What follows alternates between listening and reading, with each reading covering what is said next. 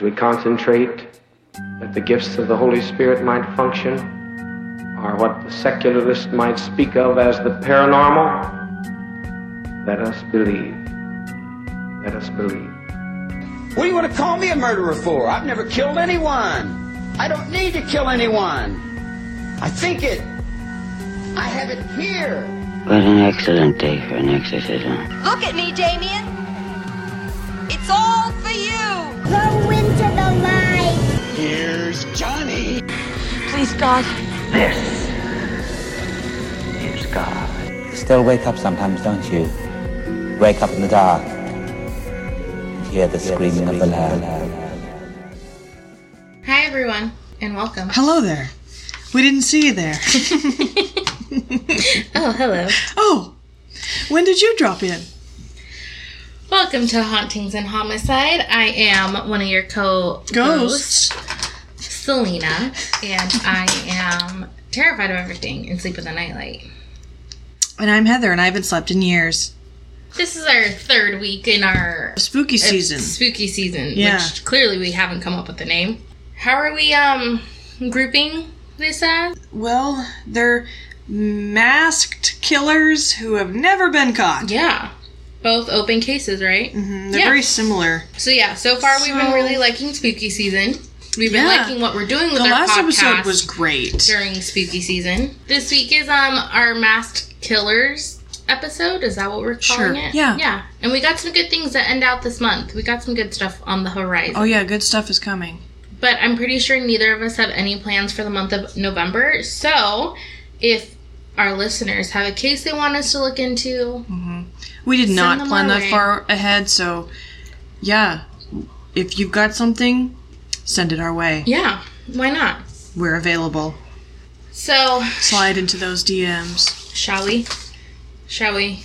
You want to go? Shall we begin? You want to talk about? We are going to attempt to cover two pretty large cases in one episode. So I kind of slimmed this down as much as possible. It is still an open case, and I think I know who did it, but yeah. Why don't you tell the class what you're doing? All right. So today we're talking about the Zodiac Killer, which was always interesting to me because there is a tiny, small connection to Riverside. So I always think that's really cool. Oh, yeah, you mentioned that in the other one about Riverside. So it all started on December 20th, 1968. Betty Lou Jensen and David Faraday were on their first date. At 10:15, David had parked his mother's car in a gravel turnout known as Lover's Lane. And by 11 o'clock, they were found dead by Stella Borges, who lived nearby. What they were able to determine was a car must have pulled up next to the couple. The killer exited his car and started walking towards the couple's car and demanding that they get out. Betty Lou had exited the car first, and while David was exiting the car, the killer shot him in the head. This caused Betty to try to run, but she was gunned down and shot 5 times. Then the killer drove off. The Solano County Sheriff's Department investigated the crime scene, but had no lead. Now moving on to attack 2.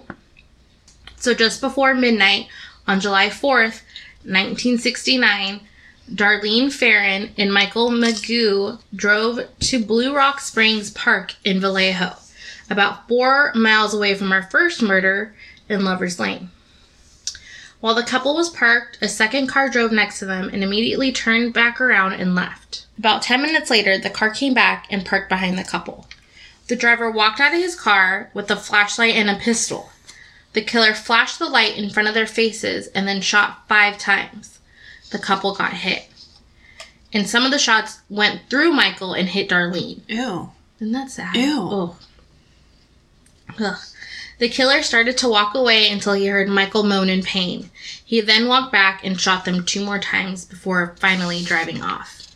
The next day, a man called into the Vallejo Police Department and claimed responsibility for the attack. He also took credit for the attack at Lover's Lane 6 months earlier. The police were able to trace the call. It was made at a phone booth at a gas station, which happened to be a few blocks away from the police station and 0.3 of a mile away from Darlene's house. So Darlene was pronounced dead at the hospital, but Michael had survived the attack even after being shot in the face, neck, and chest. Michael described the attacker as a 26 to 30-year-old weighing 195 to 200 pounds, being about 5 foot 8 inches, a white male with light brown curly hair. So now we finally have some idea. So he wasn't masked. In a second. Okay. That is attack number 3. Oh, okay. So yes, he's still evolving right now. Okay. On August 1st, 1969, the killer prepared 3 almost identical letters, and they were sent to the Vallejo Times, the San Francisco Chronicle, and the San Francisco Examiner. The letters took credit for the killings that happened, and also contained 1/3 of a 408 symbol cryptogram. 408? 408 symbol cryptogram. No, thank you. I'm not even fucking smart enough for the own, like, I can't speak, apparently. I definitely do not have the time to then create a... I can't. Imagine having that much time on your hands. Like, I'm gonna create my own language. Let me go kill people, and then let me create a language on the side. This guy's a fucking nerd. He then demanded that the letters needed to be posted on the front page of those newspapers. And if they didn't listen to him, he would go on a killing spree, killing everybody he could in his sight. Jesus. Yeah. So he's just psychotic and wants to kill people. It's fine. It's fine. Get a fucking hobby. What have we said? We said fucking get a hobby. Instead of killing people, just get a hobby? Yes. That makes sense. Obviously, but people still want to kill people. I know, it's not like they are... He did have a hobby. Their brain is fucking wired all He had a hobby. Killing people. Well, in creating another language. In the cipher. Okay, well, like, go build... Try harder. Go build escape rooms. Try... That's what you were made to do. Take your psychosis and fucking use it for the benefit of all and make really Are you saying intricate... escape rooms were built by, like, sociopaths? I mean, I didn't say that. I didn't it would not make say sense. that. A sane person couldn't do that, right? Yeah, you could, but think about how interesting it would be if some... Nope, not gonna say it. It's for the best. Are you trying to say if, like, Ted Bundy created an escape room? No. I am absolutely not saying that. So the San Francisco Chronicle posted the letter along with the cipher and added a quote from Police Chief Jack E. Stilts saying, "We're not satisfied the letters were written by a murderer and request that the writer send us a second letter with more information about the attacks." Right. That was honestly a really smart move. Right? Yeah. So then on August 7th, another letter was sent to the San Francisco Examiner, and it started with, "Dear editor, this is the Zodiac." And that is the first time that we hear him being called by his chosen Of course he named himself name, that. the Zodiac. Of course he did. What are those called? Pseudonyms? Yeah. It's a alias, it's a moniker. It's a code name. It makes them feel better. Yeah, he's like, I'm the Zodiac. I don't live in my mom's basement making my own language. I'm the Zodiac.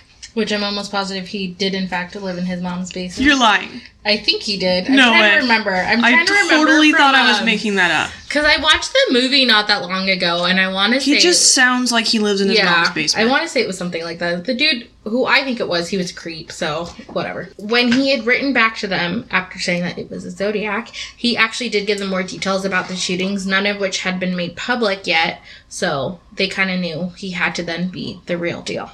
Mm-hmm. And funny enough, a couple from Celina's cracked the cipher, and it read, "I like killing people because it is so much fun.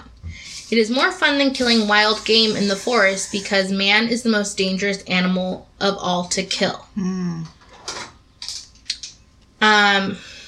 Sorry, he also wrote it with typos, so it's hard for me to read with the typos. Mm-hmm. Something gives me the most thrilling experience. It is even better than getting your rocks off with the girl.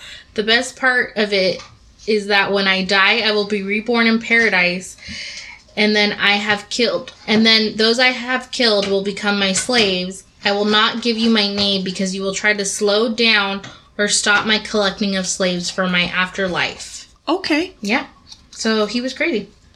And then there's 18 symbols at the bottom that they just couldn't decode. Oh, man. So no one still has figured out what was at the end of it. But I think it was really cool that it was a couple that figured it out. They literally were just reading the newspaper one morning and they're like, that is crazy. We're going to give it a shot. And I love it. It worked.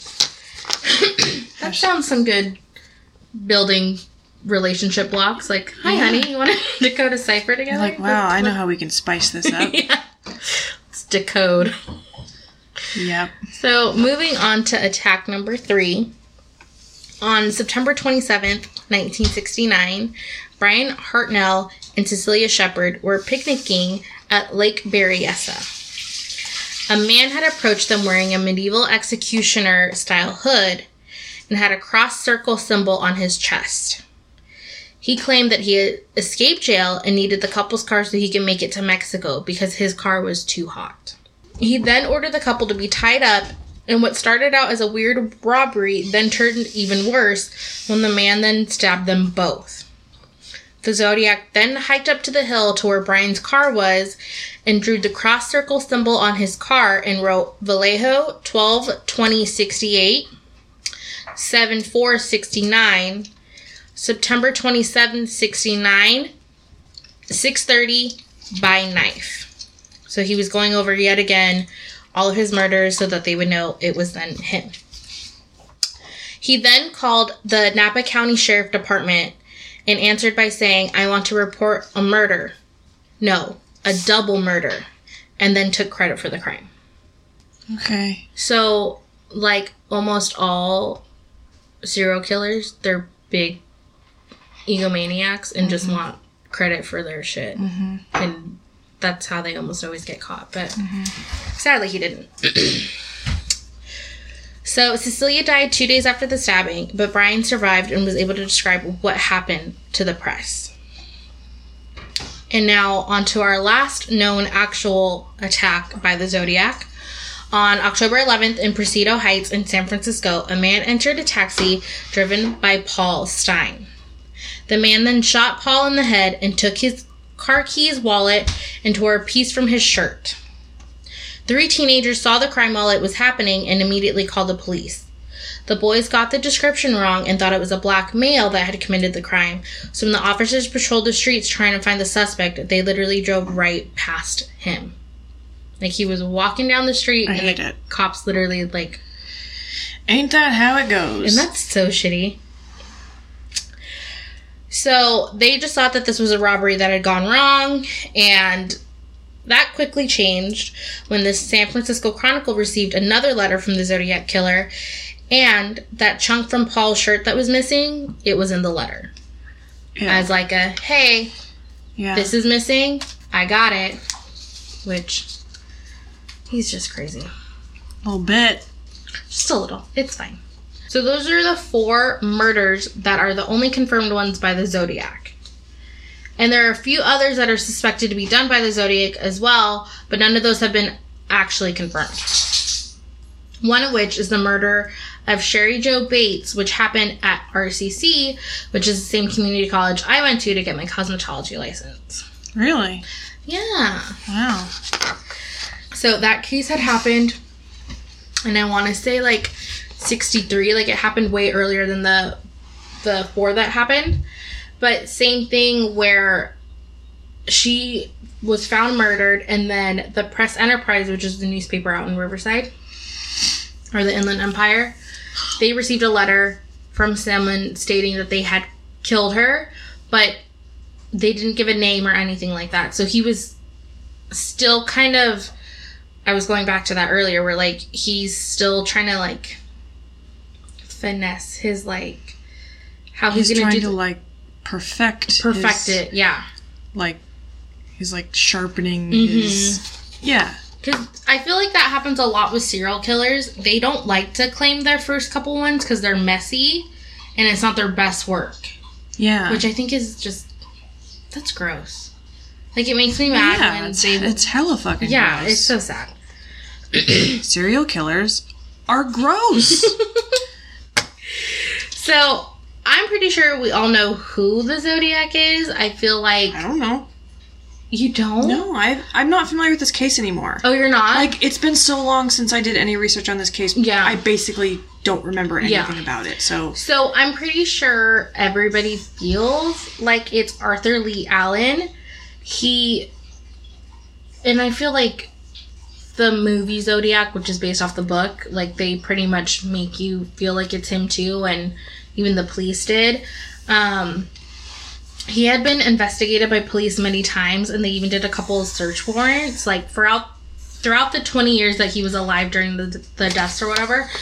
They investigated him 7 different times. But just nothing, like, they couldn't get anything to stick. Mm-hmm. And I think part of that has to do with the fact that they didn't have any clean evidence from the crime, so there was nothing to link him to anything. They had one fingerprint, and it was like a half fingerprint, so that didn't work. So I think they wanted to pin it on him so bad they just didn't have any factual, like, evidence that it was him. Yeah. But even one of Arthur's friends in 1971 called the police saying that he thinks Arthur is a Zodiac killer because he often talked about his desire to kill people. Like, if your friends are turning you in, yeah, I think that's pretty sad. Please don't tell anyone the things that I say. Yeah.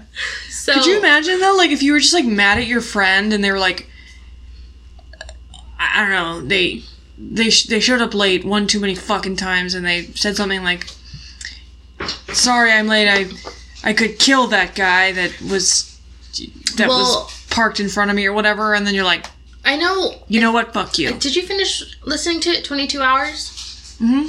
Where they held that against him, how he had said, oh, I'm gonna fucking kill everybody. And then... The voicemail? The voicemail. Yeah. Because he was, like, pissed off at his family. He goes, if I go back in there, I'm gonna fucking kill everybody. Yeah. He said something like that, and, well, he didn't kill them, but he did end up killing people. Yeah. So, like, I can see why they would, like, Dude, wanna... and he left that voicemail on his girlfriend's phone, right? Like, if my boyfriend spoke that way, I'd be like...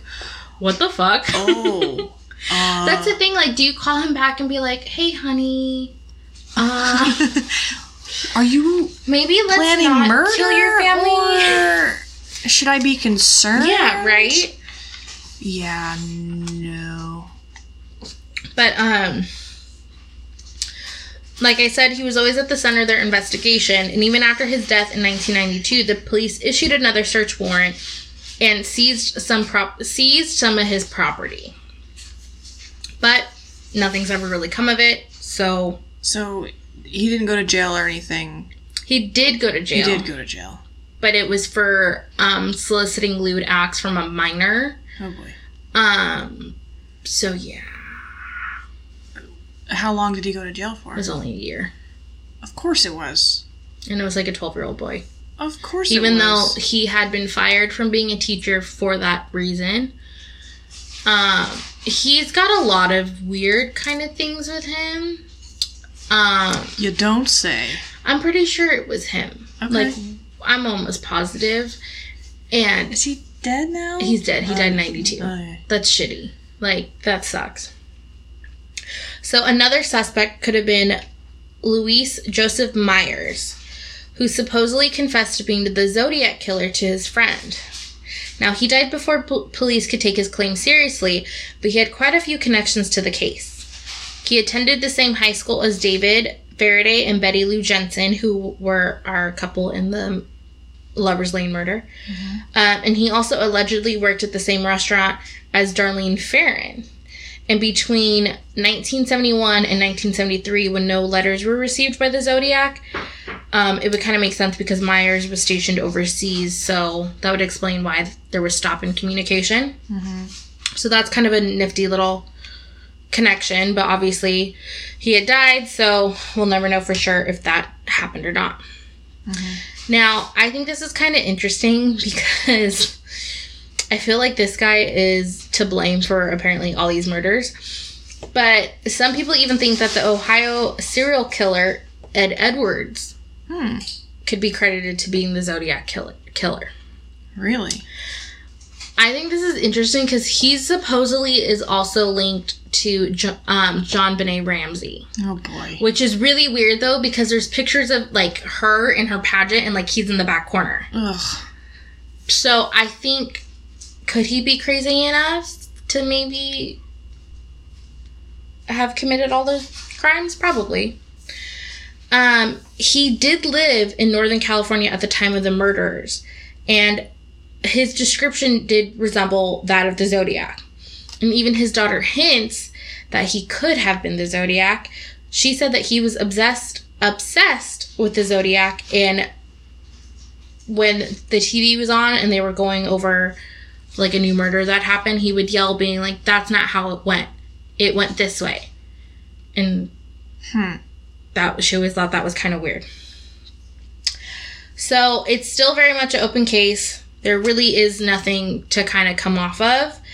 But in March, it was March of last year, they are trying to take DNA evidence off of the stamps. So they're trying to somehow separate it. And they're hoping that they can find the killer that way, and kind of in a similar fashion to how they found the Golden State Killer. So I think that's super fascinating. I feel like... Yeah. I was just reading a story this morning about another guy that they caught with DNA evidence. But so crazy. Like stuff that's like... Ago. Yeah. Like stuff that's hidden. So it's nice to know that your shit's going to come find you. Season of justice. Because there's no... You're fucked. There's no statute of limitations on murder. Yeah. Everything else there is. Of course. Which is bizarre. It's absolute bullshit. But murder, no. Nope. You'll go down for it no matter what. So, obviously, for time's sake, I tried to cut this down as much as I could, and there's probably only like 10% of the actual case here. But I will give you some recommendations to look into. Zodiac, the movie, which is on Netflix right now. Go watch it. I feel like it's pretty good. It has Jake Gyllenhaal in it. Who doesn't like watching him? He's a cutie. And then, not to plug another podcast, but because they did like a 10 episode, no, how does that work? What do they call them? A season, but they only focused on... Yeah. I forget what podcasts like that are called. Like a multi-season something, or multi-up, I don't know. But it's called Monster, the Zodiac Killer. Okay. And it's a really good podcast. I've never heard it, so... I listened to half of it like 6 months ago, but I never finished it. Okay, so I'm going to be covering the Texarkana Moonlight Murders, aka the Phantom Killer. Which is so much easier to say than the... Texarkana Moonlight Murders? Thank you. Okay, so my sources are The Town That Dreaded Sundown, .angelfire.com, and Wikipedia. I can't believe I used an Angel Fire website. I didn't know that domain still existed. Throwback. Okay, so the year was 1946. If you gave your car radio a turn, you'd most likely hear songs like 5 Minutes More by Frank Sinatra, Surrender by Perry Como, or Sioux City Sue by Bing Crosby. I like Bing Crosby. Oh yeah, he's amazing. Women may have been making $24 less a week than their male counterparts in similar positions, but damn was the music good. Isn't that still happening? Yeah, pretty much. Like, at this point, it's just like... people are like, you're lucky you can have a job. We're still making less money.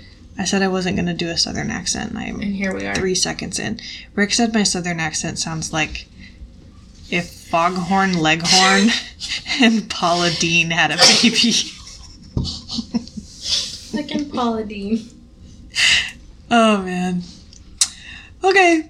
I mean, look. Listen. So, Texarkana is a town that rests on the line between Texas and Arkansas. So, half of the town is in Arkansas and half of it's in Texas. Is that why it's called Texarkana? Uh-huh.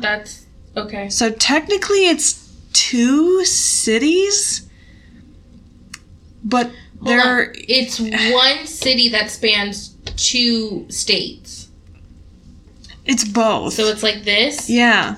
Half and half? Yeah. Can that happen? I guess. Apparently, it depends on, like, where your house is. Like, I'm sitting here right now, and maybe I'm in Arkansas, and maybe you're in Texas. Like, that's very bizarre. We're in the same city, but we're also not in the same city. It's very bizarre. It's very bizarre. Just like, why did you have to do that? You just made this so complicated. Well, really? Just name them different things. Like, why did... Well, split it where the state ends. Right. Name one Texarkana and one Connexus. You know what I'm trying to say? Okay. So, it was springtime, and love was in the air. Jimmy Hollis, 24, and his girlfriend, Mary Jean Larry, 19, had just finished a double date at the movies with their friends, and now couldn't wait to break off and be alone. There was a popular Lover's Lane just outside of town. Yeah, what are we learning? Don't go to Lover's Lanes. Don't go to Lover's Lanes. And the young pair meandered the backcountry roads off to their secluded rendezvous.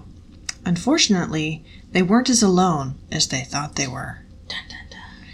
As Jimmy and Mary were heavily engaged in their necking, a shadowy figure loomed over them just outside their car. They were making out. Maybe. You don't have to be so dirty about it. So, shadowy figure loomed over them just outside the car. Jimmy, who had already been nervous since he was supposed to return the car to his dad before midnight, expected to see a police badge extending from the shadow. But as the figure bent down to look inside their car, Jimmy could see that whomever it was wasn't a police officer. This person, this thing, was wearing a canvas hood concealing their face. The figure motioned for Jimmy to exit the vehicle, and just then the moonlight caused a glare on something the figure was holding. It was a pistol, and the figure was now tapping it on the car window. Jimmy immediately recoiled and shoved Mary backwards as he went.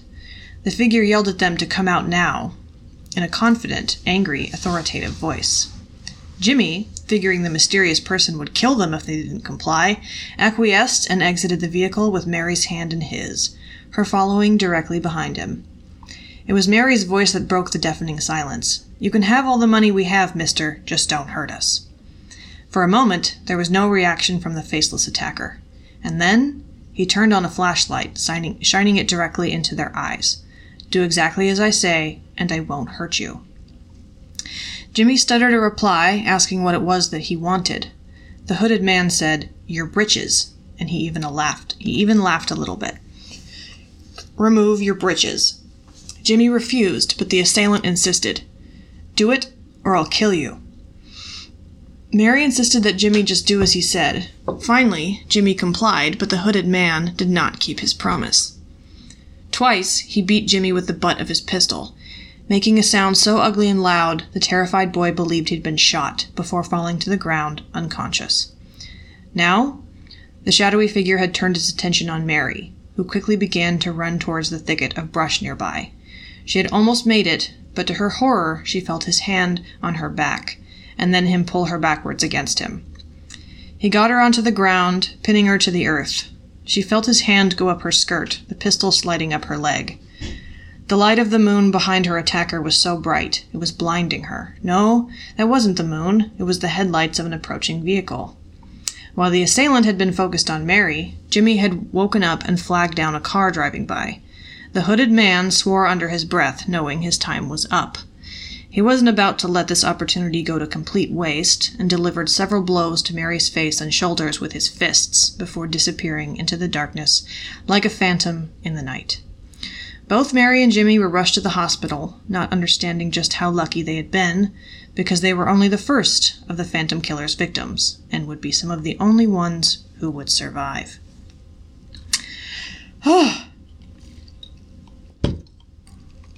Fucked up. I hate it. Okay. The rest of the story isn't so theatrical. You had to paint a picture. Mm-hmm. You're such a good writer. Oh, thank you. A month later, on March 24th, Richard L. Griffin, 29, and his girlfriend, Polly Ann Moore, 17, were found dead. Huh? Yeah, were found dead in Griffin's Oldsmobile Sorry. sedan, parked at the Lover's Lane known as Rich Road, which I believe is actually the same Lover's Lane that Mary and Jimmy had been at. Yeah, he's 29, she's 17. I just needed to hear that again. Yep, you heard it right. All right. 1946. That's sure. All right. You couldn't, marry someone of a different skin color, but 12 years in age? Pedophilia? That's fine. It's fine. Okay, so the motorist who discovered them believed them to be asleep.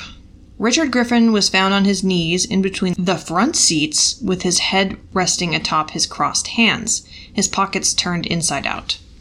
Polly Ann was found sprawled out in the back seat, face down. There was a large pool of blood found outside the car, leading police to believe that they'd been killed elsewhere and then placed back inside the vehicle. This blood was found, a few feet away.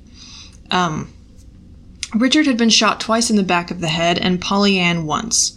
There was plenty of blood pooling at the bottom of the car, even dripping out of the door. Just, for a nice, dramatic, gory visual. There was a .32 caliber bullet on the ground, surmised to have been shot from a Colt pistol wrapped in a blanket to conceal the sound. By March 27th, the police had interviewed 50 to 60 witnesses, most of whom worked or regularly hung out at the Club Dallas, which was the nearby nightclub. Obviously. There was a $500 reward for anyone who could lead to the arrest of the perpetrator, but the only bounty this effort yielded was over 100 false leads. Just a whole bunch of time wasted. So, the next attack occurred on April 13th. Betty Jo Booker was a 15-year-old saxophonist and had been playing her weekly gig with her band, the Rhythmaires. Her friend Paul, 16, had showed up to pick her up from the performance at 1:30 a.m. 15 and 16-year-olds at 1:30 a.m. in 1946? I wasn't allowed to do this shit in 2006, so what's going on here? What's going on? How? Remember with, why can't I remember their names? Barbara Forrest and... Yeah. Oh, yeah. You're right. She was out till 4 in the morning. Yeah. That was in 18-something. Yeah. So, yeah, I guess you're right. They were wilding way back. What saxophonist... What band is this that they're playing at 1:30 in the morning? I guess back then this was swinging ooh, did you hear that saxophone band? Ooh. Okay. Unfortunately, this was the last time that Betty Jo and Paul were last seen alive. Paul's body was found at the side of the road the next morning at 6:30 a.m. He had been shot 4 times. Once through the nose, once through his ribs from behind, once in the right hand, and finally once through the back of his neck. Your nose? Nose, yeah. Betty Jo was found at 11:30 a.m., a few miles away. She had been shot twice, once through the chest and once in the face. She was laying on her back behind a tree, her hand inside the pocket of her coat. I don't know why that just breaks my heart. Paul's car was discovered 3 miles away from Betty Jo's body, parked outside Spring Lake Park with the keys still inside. Upon inspection, it was apparent that both Paul and Betty Jo had put up a major fight. 6 months later, Betty Jo's saxophone was discovered in the brush near where her body had been found. A $1,700 reward was promised to anyone who could provide information about Betty Jo and Paul's murderer, but despite many rumors circulating, nothing concrete was discovered. Now, I watched the movie, The Town That Dreaded Sundown, which is from 1976, that's based on... there was a movie. I'm going to tell you something about this movie right now, and it's going to sound like I'm making it up, and I promise, I swear to God, I can show it to you, it really happened. There's a scene in the movie with a trombone. There's a scene where the killer, and he's got a sack on his head, remember? His mask looks like a fucking sack.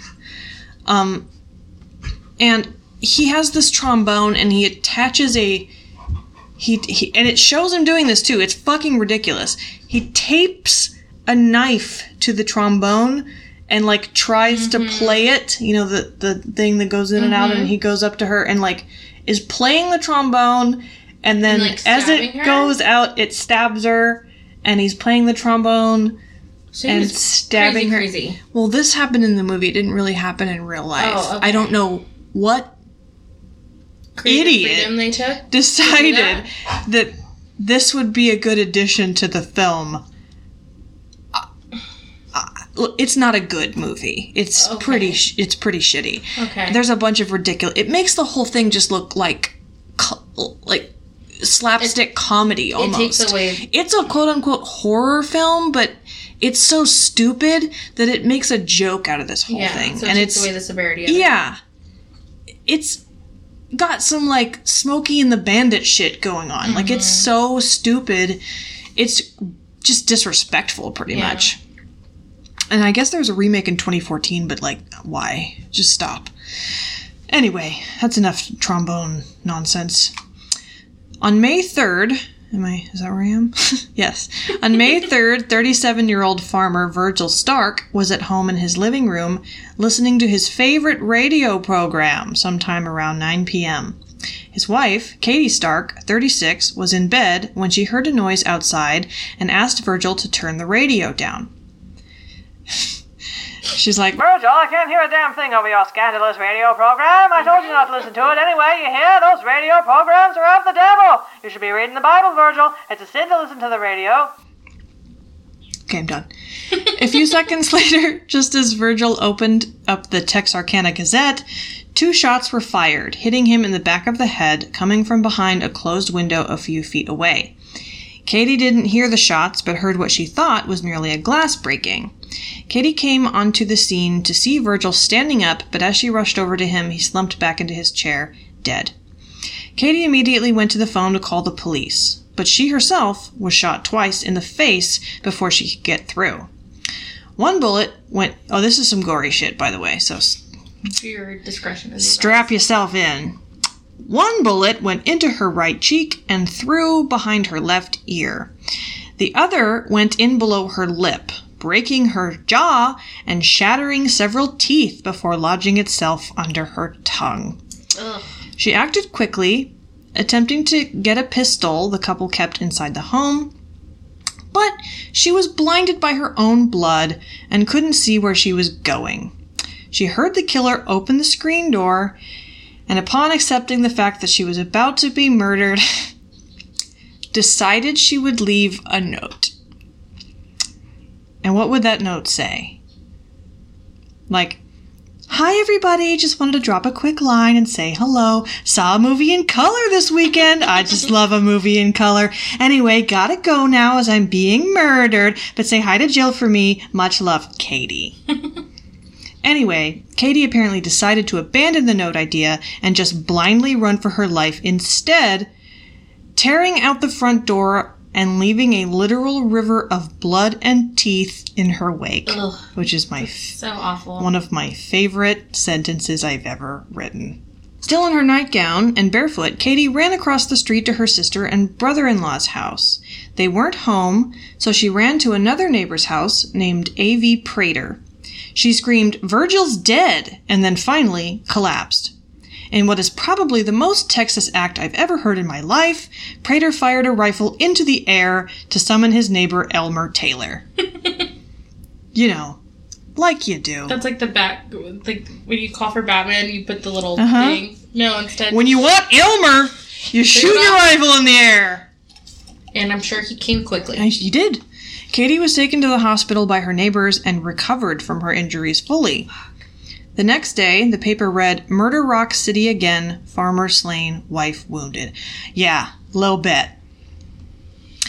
At the scene of the Stark crime, there were 3 clues. 1 was the caliber of bullets used, 2 was a flashlight left behind in the bushes, most likely belonging to the killer, and 3 bloody footprints tracked around and through the house.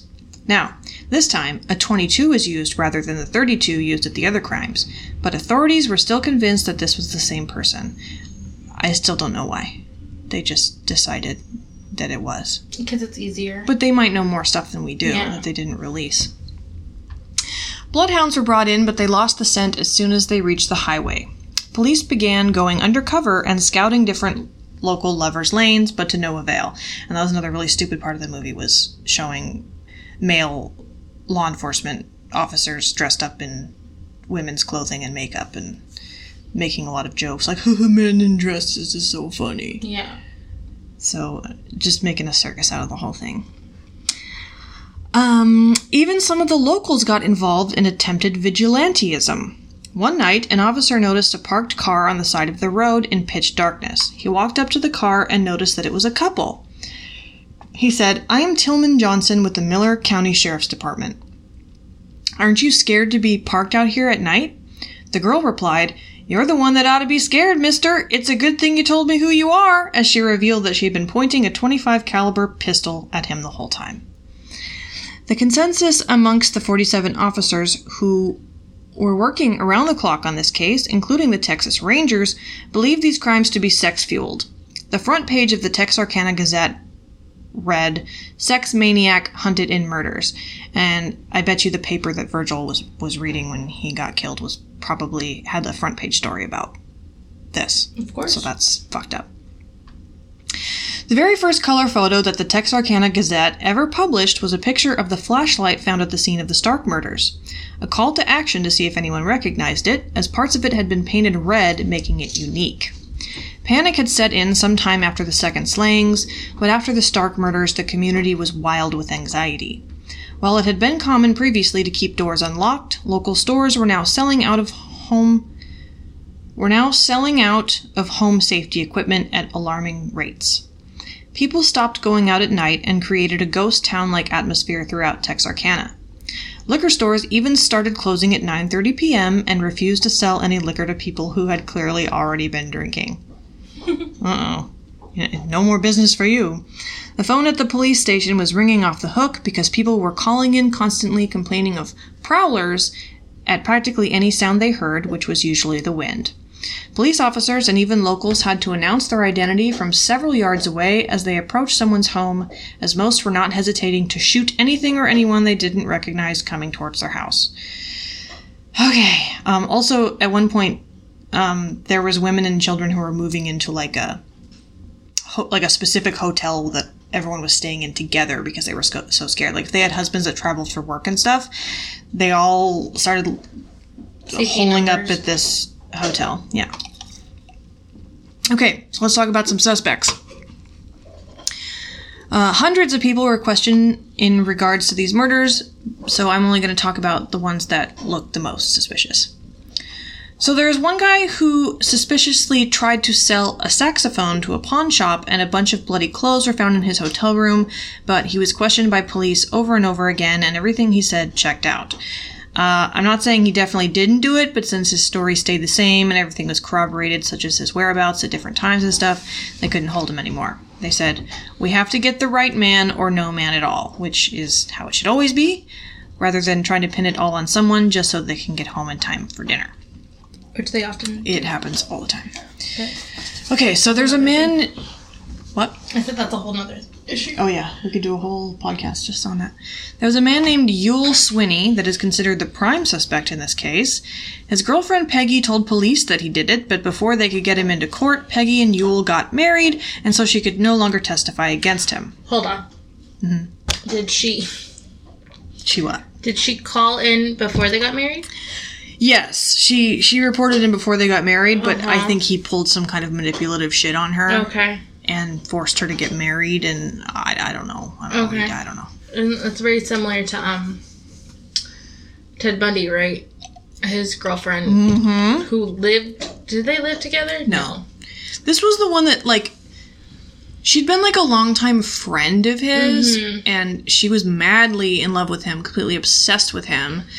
And, yeah, he just used that. But she called the cops a couple times saying, "Hey, I think it might be That's him." The other girlfriend. Oh, okay. The girlfriend that he was with for many, many years, she was really fucked up. She knew something was wrong, but she was in love with him, so she was just like, ugh. But yeah, she talked to the cops many times. Yeah. And her book just got reprinted. It was impossible to get for years and years and years, and now it's being printed again. Interesting. Totally gonna get it. What's this podcast about? What are we doing? I always feel a need to relate things to other... Well, that's fine. Because it is just like that. Because they're also... It is very similar to that. Yeah, I feel like there's so many cases that are similar. So Peggy later recanted her story, This whole thing with Yule is really complicated and long, so if you really want to know all the ins and outs about this, you're going to have to do your own research, because everything that, like, the list of things that, like, made him look guilty is, like, pages long. So, a couple things, though. He had a .32 caliber gun at one point. He had something in his possession that said Stark on it. When police tracked him down and apprehended him, they accused him of stealing cars, which he did do. And he said, "Don't play games with me. You want me more than just for stealing cars." And when Peggy was tattling on him to the police, she knew too much information about the murders. Like, that wasn't released to the public. It wasn't coincidental kind of thing. She wasn't just saying it to say it. So there's just a bunch of stuff that when added up, it's like, Hello. Okay, so now we're going to talk about my favorite part of this case. So this guy, his name is H.B. Duty Tennyson. Okay. Let's let that sink in for a moment. So, Duty was found dead in his home in Fayetteville, Arkansas. Okay. By way of suicide via poison. Oh, okay. So, there was a note nearby that read, "The opening to my box will be found in the following few lines. In a tube of paper is found, rolls on colors, and it is dry and sound. The head removes, the tail will turn, and inside is the sheet you yearn. 2 B's mean a lot when they are together." These clues should lead you to it. Is this a Mad Lib? Like he said... I fucking... Verb here, noun here. Fuck you, dude. Adjective here. Fuck. Is this a haiku? What is this? Oh, what? So, a note was found inside a fountain pen. Poison was found on the cap. The note inside the pen contained clues to the combination of a lockbox. Now, this is my favorite guy. Not in the mood for playing games, the policeman forced the lockbox open. So rather than, like, the note said something like some other stupid poem about opening the lockbox, and this guy was just like, fuck you. And he just, just forced it open, which I think is the greatest thing that's ever happened. That guy's my hero. Okay, inside was a Viewmaster with several rolls of film of Mexico and a stack of papers. Under the stack of papers was a note confessing to the Texarkana killings. Now, the note is really, really long, so I'm just going to read part of it. And it says, "Why did I take my own life? Well, when you committed 2 double murders, you would too. Yes, I did kill Betty Jo Booker and Paul Martin in the city park that night, and killed Mr. Starks and tried to get Mrs. Starks. You wouldn't have guessed it. I did it when Mother was either out or asleep, and no one saw me do it." And he talked a whole bunch about, like, what he did with the guns and where he hid them, or what he did, and more stuff about, like, leave my this to this person and leave my this to this person, and it was weird and long and stupid.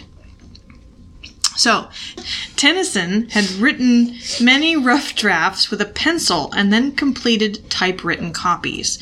He had created his own newspaper headlines mentioning his body being found.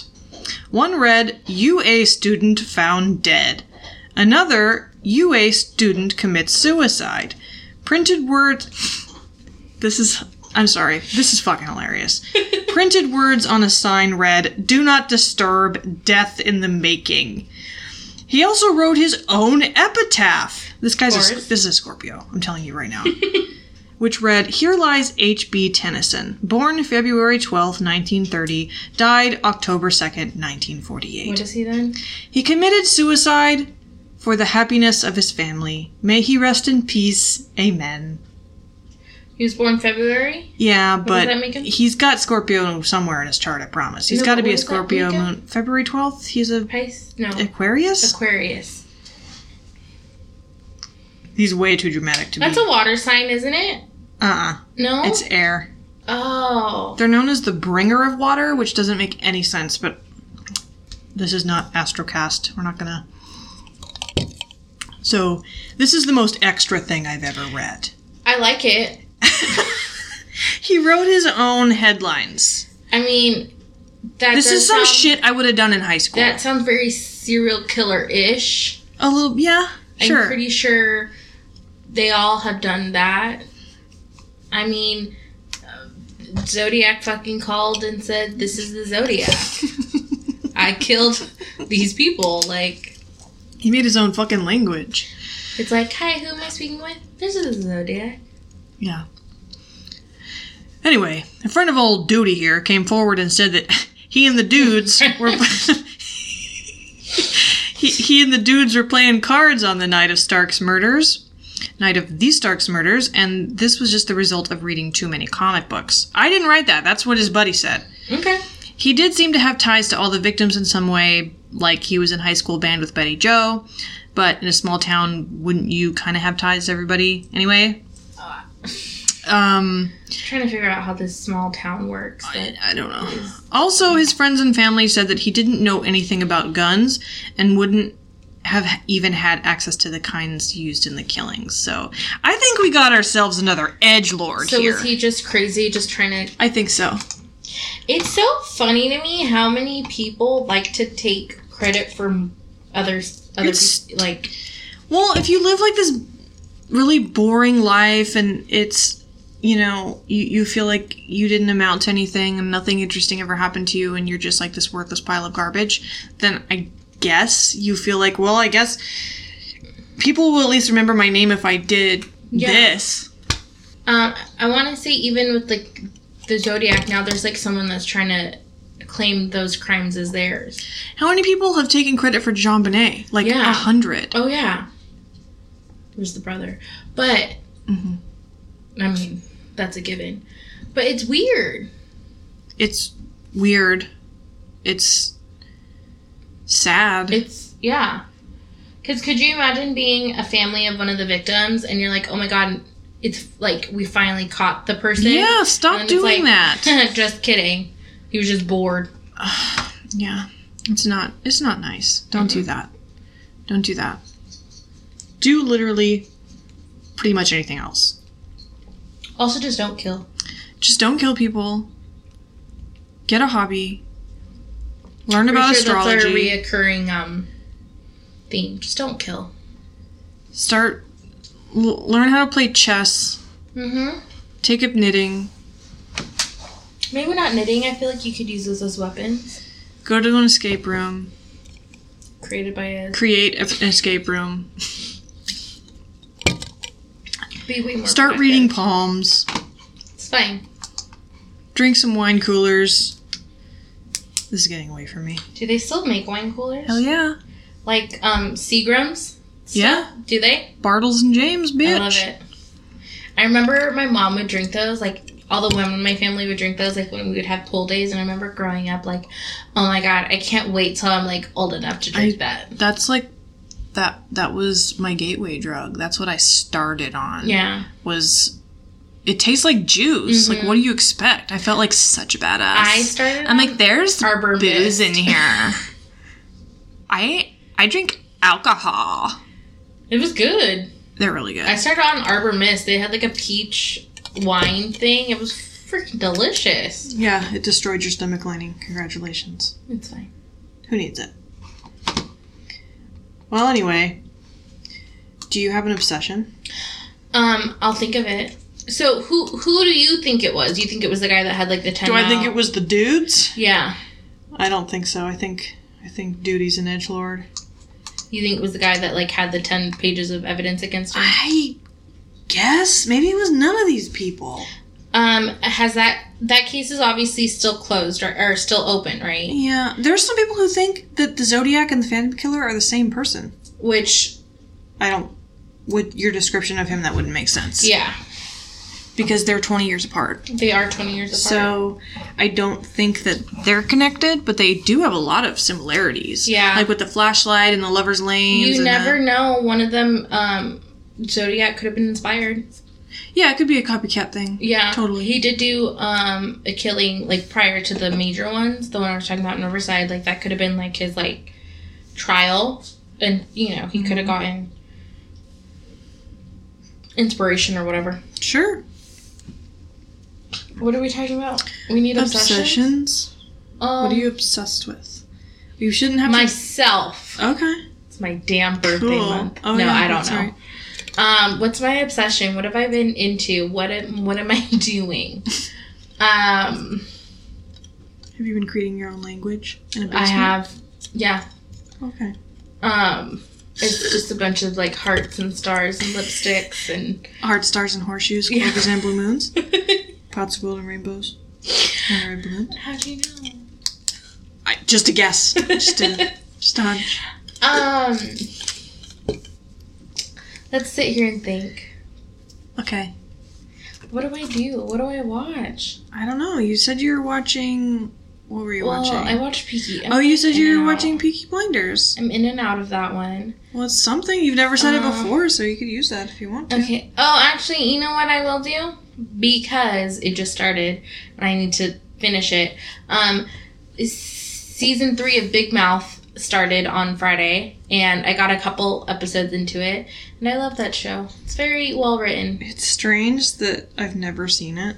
Oh, it's good. Because I'm, like, borderline, totally a healthy amount obsessed with John Mulaney. My cousin's obsessed with John Mulaney. He's amazing. But he said, I know I'm amazing. Thank you. Can I help you?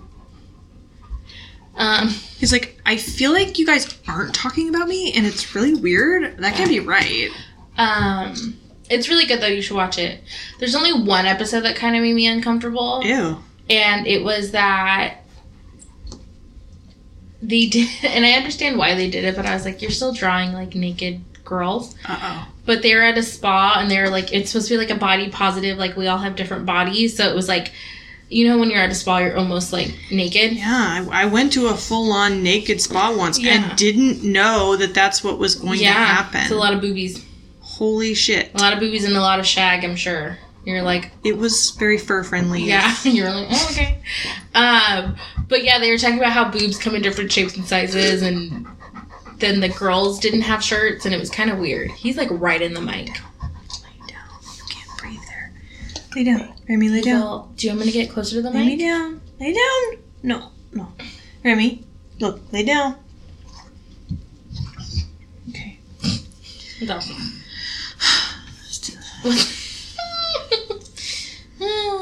Yes. Are you, What's your Are obsession? you done? You're done? Yeah. Okay. Oh. Yeah.